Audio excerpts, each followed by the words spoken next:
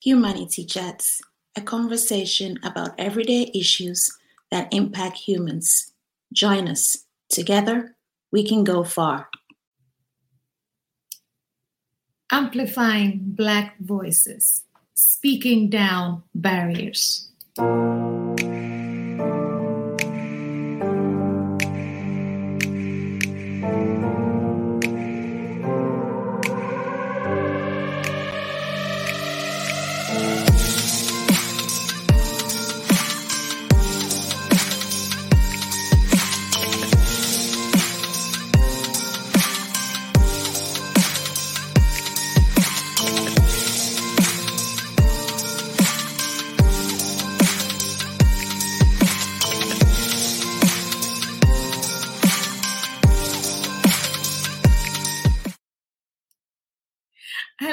Hello. Welcome to Margie TV. Today we are amplifying Black voices, and we have Devlin from Speaking Down Barriers joining us today. Hold on tight. Let me tell you a little bit about Devlin before we bring her into the house. Well, Devlin is the executive director of Speaking Down Barriers, and we are excited to partner with Chapman Cultural Center to amplify Black artists and organizations who have been impacted by the agency's community grants program. A little about the program. The program awards up to $5,000 per application and is open to both individual artists and nonprofits, government agencies in Spartanburg. A description about what Speaking Down Barriers does. Speaking Down Barriers started as poetry and conversation. In November 2013, a group of mostly Black spoken word poets began to talk about race and racism in ways that implicated white supremacy. These conversations were centered around spoken word poetry, which uses poetic devices with the first person narrative, and took place in the chapel of a majority white church in Spartanburg, South Carolina. The conversations grew in diversity and in topic, and their mission is equity for all, and they have two strategic imperatives: to end oppression and value everyone. Now, back to describing who Devlin is. Devlin, who is the executive director of Speaking Down Barriers, is the one who's going to be shedding a light on what the nonprofit has been doing. She is a womanist and a queer abolitionist who believes abolition is about creating beloved community and making things. She has an MA in marriage and family therapy from Converse College, where she is working on a second MA in creative writing with an emphasis in poetry. Alongside providing counseling services, Devlin has led support groups, presented research, and conducted university presentations around racial trauma and oppression. She enjoys facilitating groups and presenting about equity and journeying with folks through the grieving process. Devlin is a spiritual director, a healer, and spiritual midwife. Now, to learn more about Devlin, you can go on margiemarch.com to our blog and read about this lady. So without much further ado, I am going to bring Devlin into the house so that we can learn about Speaking Down Barriers. Hi, Devlin. Hello. It's good to be here. Thanks for that wonderful introduction. I'm excited about this conversation.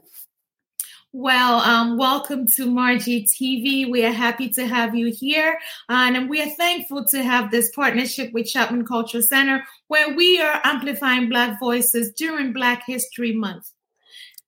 It's a good thing to do during Black History Month, you know. Yes, and throughout the year, because every day is Black History Day. Yes. Facts. Yes, definitely. Now, I know that the community grants program that Chapman Culture Center has helped Speaking Down Barriers in so many ways. Could you explain to me further what program you implemented with those funds and where you are now? Yeah, we did something called Transformation Day. We've been doing Transformation Day for a few years. Actually, the first time we did it, we also got the Chapman Cultural Grant a few years ago. So we decided to apply again.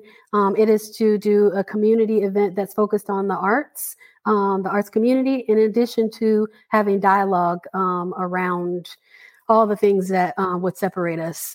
So it's based in equity. So the artists, we had Black folks from kind of all communities, because we're not a monolith. So there were queer Black folks, Black women, children.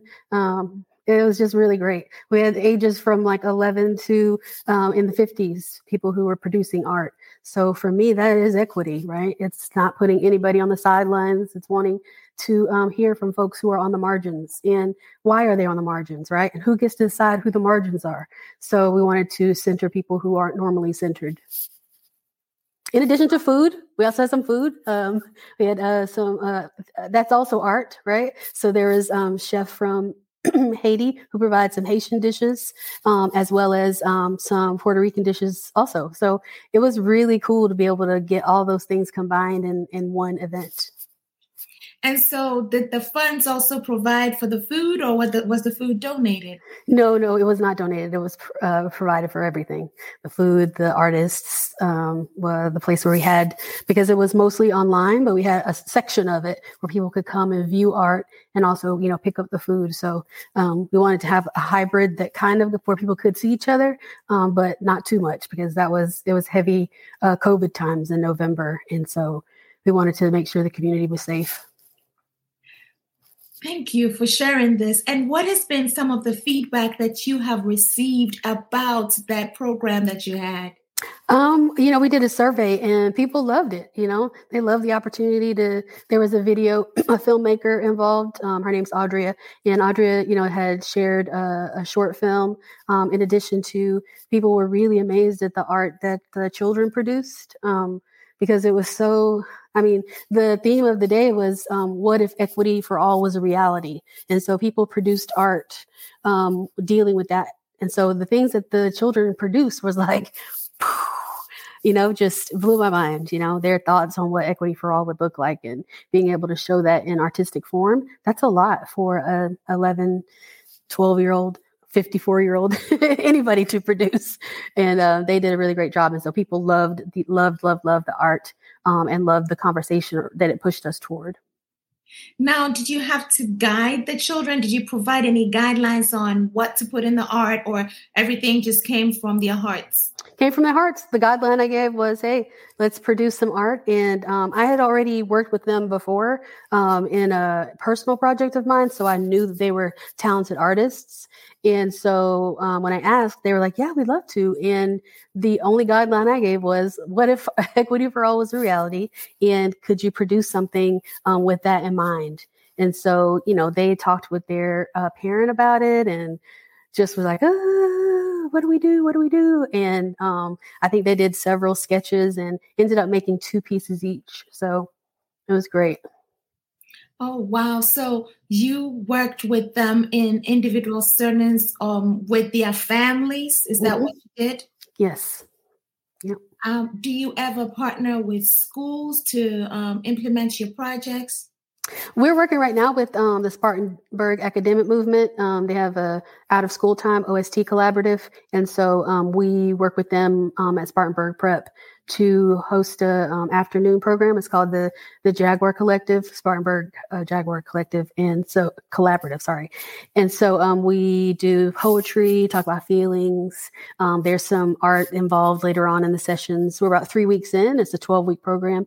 And so that's what we're doing right now, to work in a school with that parameter. And it's been really good.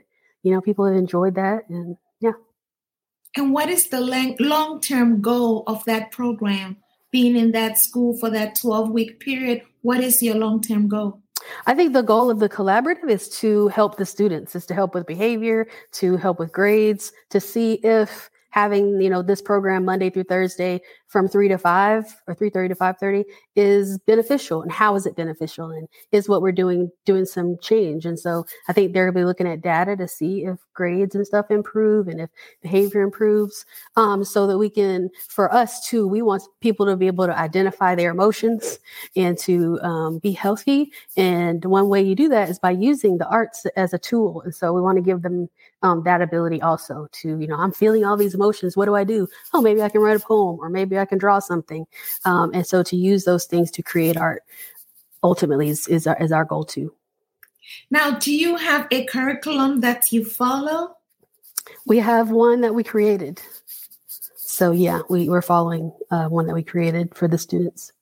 And how did you create it? Did you have experts from different fields, or is it based on life experience? How did you create that curriculum?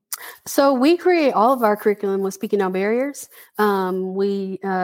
I don't know that maybe curriculum is a strong word, but we have ways that we facilitate that we have seen be positive over the last 8 years. And so those include dialogue, lots of dialogue, and maybe like a small teaching portion based off, wherever you have expertise. And so since my background as a marriage and family therapist, I have some education around introducing feelings, and the master's in poetry is helping with sharing, what is poetry? What does it even mean if I'm a poet? And so to put those things together in a curriculum that's age appropriate, it's something that we're all doing together as well. There's 4 of us who are facilitators. And so we build that program, that curriculum together. I don't do anything by myself. Really clear about that.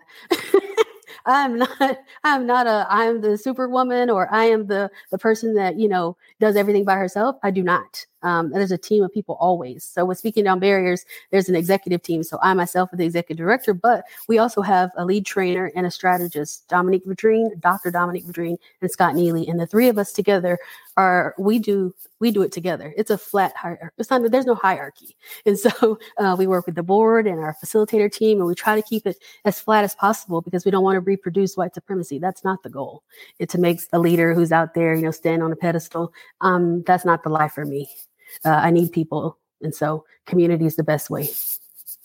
Community is important indeed. Now, my next question is, so do you do your work locally in Spartanburg, or do you travel outside of South Carolina to be able to deliver your message? So we do a lot of work in Spartanburg, in the upstate, Greenville as well, working with, schools and businesses, talking about how to move forward with equity. In addition to working in Philadelphia with Philadelphia Fight, it's an HIV/AIDS organization doing resources and helping folks, live and live well. And so we've been able to do some work with them, in addition to helping a community in Muskegon, Michigan, to start their own Speaking Down Barriers. Excuse me. It's called the CGI, the Community Gathering Initiative. So we're not like over them or you need to do this. None of that. It's more of a partnership. Hey, you want to know what we did? This is what we did, and maybe it'll help you. And so we have a partnership with them to try to do that. And, we're open to working anywhere. It would be really great if, there was a Speaking Down Barriers organization in every, state in the U.S. having these conversations, but not only the conversations that move toward action, that move toward how do you make equity real in your daily life? How do I use my areas of privilege to help those who don't have what I have, right? It's about giving back to the community. And now that, through this pandemic, we have learned that we can have outreach virtually as well. So you can basically reach any part of the country or world that wants that is ready to accept Speaking Down Barriers. Yeah. The virtual world has opened up so many opportunities.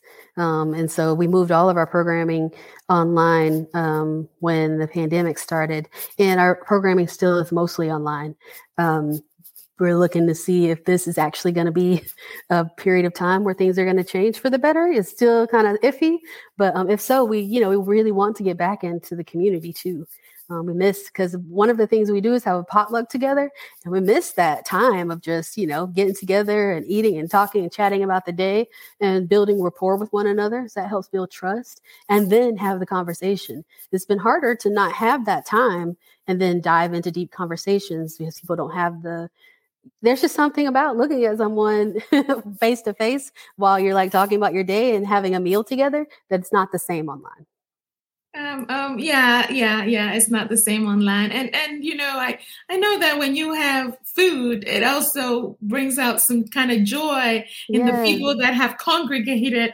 I was at a basketball game yesterday, and the kind of energy that we had there, I was thinking, oh my goodness, COVID did take a lot from us, because when the pandemic was at its high, we couldn't shout and scream and have that many people in that arena supporting a team. So yes, it's important to get back in person. Now, my question for you is, how do you get your funding? Because you're a nonprofit and you're not just reaching people in your local area. So how do you get your funding? We get funding in a myriad of ways. Grant writing. There is a lot of organizations that are poised to give. It's just trying to find those, and see where it lines up with our mission and vision. We've received funding from the South Carolina Arts Commission, since we're all about art and poetry. Everything we do is kind of centered around that, and then moving toward the dialogue. So we've been able to get some grants from them, as well as working with some Sister Song and reproductive justice, because we worked with doulas and birth workers. We have also trainings. So our trainings end up putting money back into the organization. So we did trainings with Milliken, with a financial planning company in Columbia. We work with Wofford, Converse College. And so when we do those trainings end up being very supportive for us as an organization also. So with your trainings at those, we have diversity, equity, and inclusion departments in organizations now, in companies now. Is that the kind of training that you provide? What are some of the subjects that you broach? Yeah, we talk about one of our big trainings is beyond diversity and inclusion. And that conversation is around equity, because for us, when you say inclusion and diversity, who's doing the including and why are they doing the including? Who's doing the diversifying and why are they doing the diversifying? And so we take a look at the history of racialized oppression and white supremacy and move forward to talking about implicit bias and explicit bias, and then move to talking about equity. Because of course, we'd rather be included than not included. So that's not a bad thing. It's just like, how do we move that forward into an even deeper way of being people who are connected to other people who are different from us. In addition to that, we have some trainings around story, the not only the benefit for you for telling your story, but the benefit from other people hearing your story. And what does that do? Because it does something to the brain when we make a meaning of something. And so we talk about those kinds of things as well. What does it mean to hear someone's story in a non-judgmental, accepting kind of attitude? And what does it do to you to invite that story and then to tell your own? I picked a word from there, non-judgmental. And that's something that I think all of us have to work on, because, sometimes it's like, I know myself, Margie. It's like, I got some shade. That's right. Throw a little bit. It is. Yeah.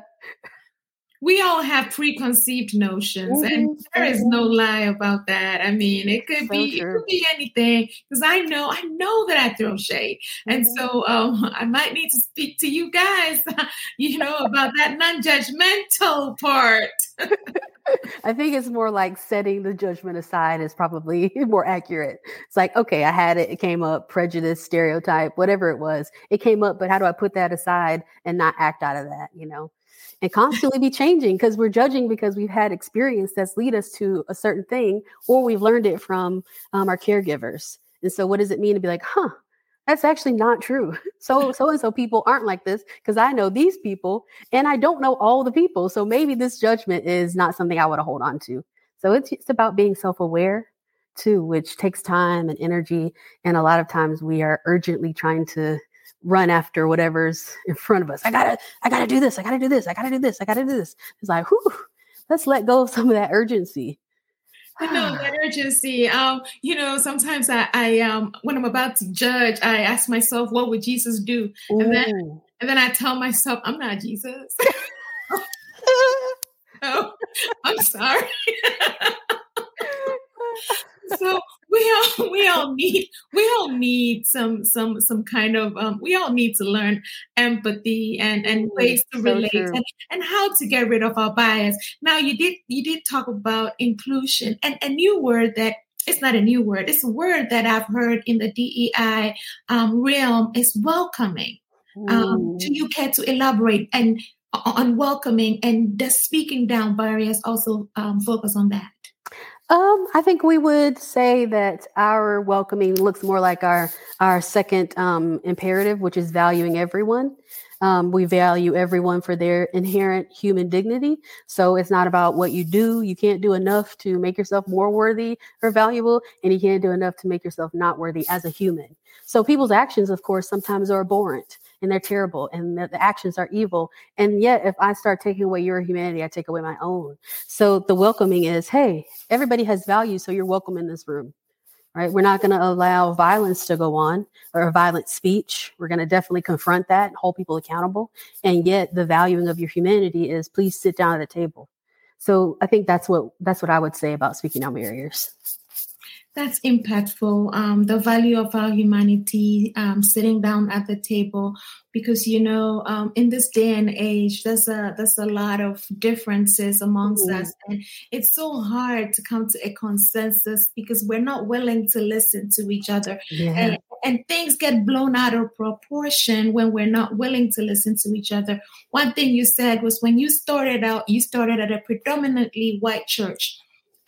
That's something that people may not expect based on what you stand for. But if people can come together regardless of race, gender, religion, is that what Speaking Down Barriers stands for? Yes, for sure. Let's come together. And not only to tolerate, there's a lot of I tolerate you. I don't want to be tolerated. There's a level of acceptance that we'd like to get to as humans where I accept you and I accept your differences and realize that I can learn things from our differences. It doesn't mean we have to have the same exact thinking about everything. That's just not going to happen ever. Yeah, that's not going to happen. I don't think even twins have the exact same thinking about everything. So, and even growing up in the same environment, they still don't. Yep. I know, because my mom brought me up and there's so many things we don't agree on. Even when I'm eating, I like too much salt. And I grew up under her cooking and she didn't put that much salt in her food. And I do this thing that is so rude. I pick the food and before I taste it, I'm salting it. Oh yeah, because you already know. You're like, I already know. Yeah. It's gonna need a little. Yeah, she give me the side eye and I don't care. Yeah, she's being judgy. Yeah. I do not accept your judgment. Well, Devlin, thank you so much for sharing about Speaking Down Barriers and the kind of work that you do. Viewers, listeners, you can always learn more about this organization by going to www.speakdownbarriers.org, speakdownbarriers.org, and you will find their social media handles. Follow them, support them. You can you donate online as well? Yes. We have a lot of individual donors that help us as well. Well, so if you're hearing this conversation on the podcast, or if you're watching on YouTube, wherever you are maybe watching this, remember www.speakdownbarriers.org. Support their work. Let's work to build humanity together. And a little bit more, I did mention it before, but let me tell you that community grants program that Chapman Culture Center has awards up to $5,000 per application, and it is open to both individual artists and nonprofit government agencies. So you can learn more about that grant application process at chapmanculturecenter.org/grants.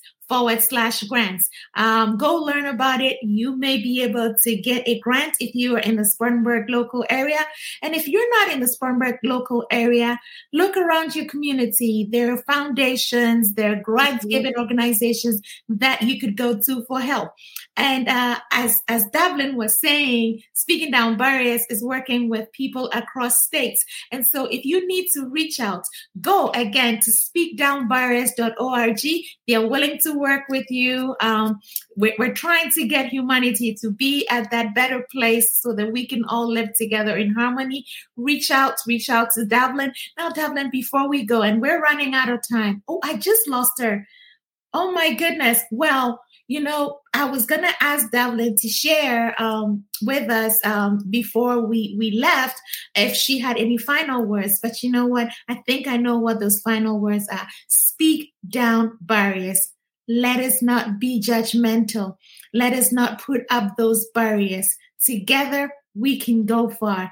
This has been Margie TV, amplifying Black voices, and we will be with you next week celebrating Women's History Month. I cannot wait for you to see that lineup. We have some amazing trailblazers coming up on the show, so subscribe to Margie TV, and you know what?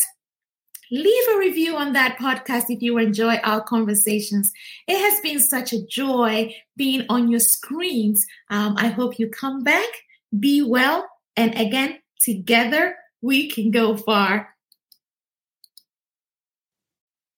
Thank you for listening. Share with a friend. We are humans from all around the world. One kind only, and that is humankind. Your friend, Margie Marge.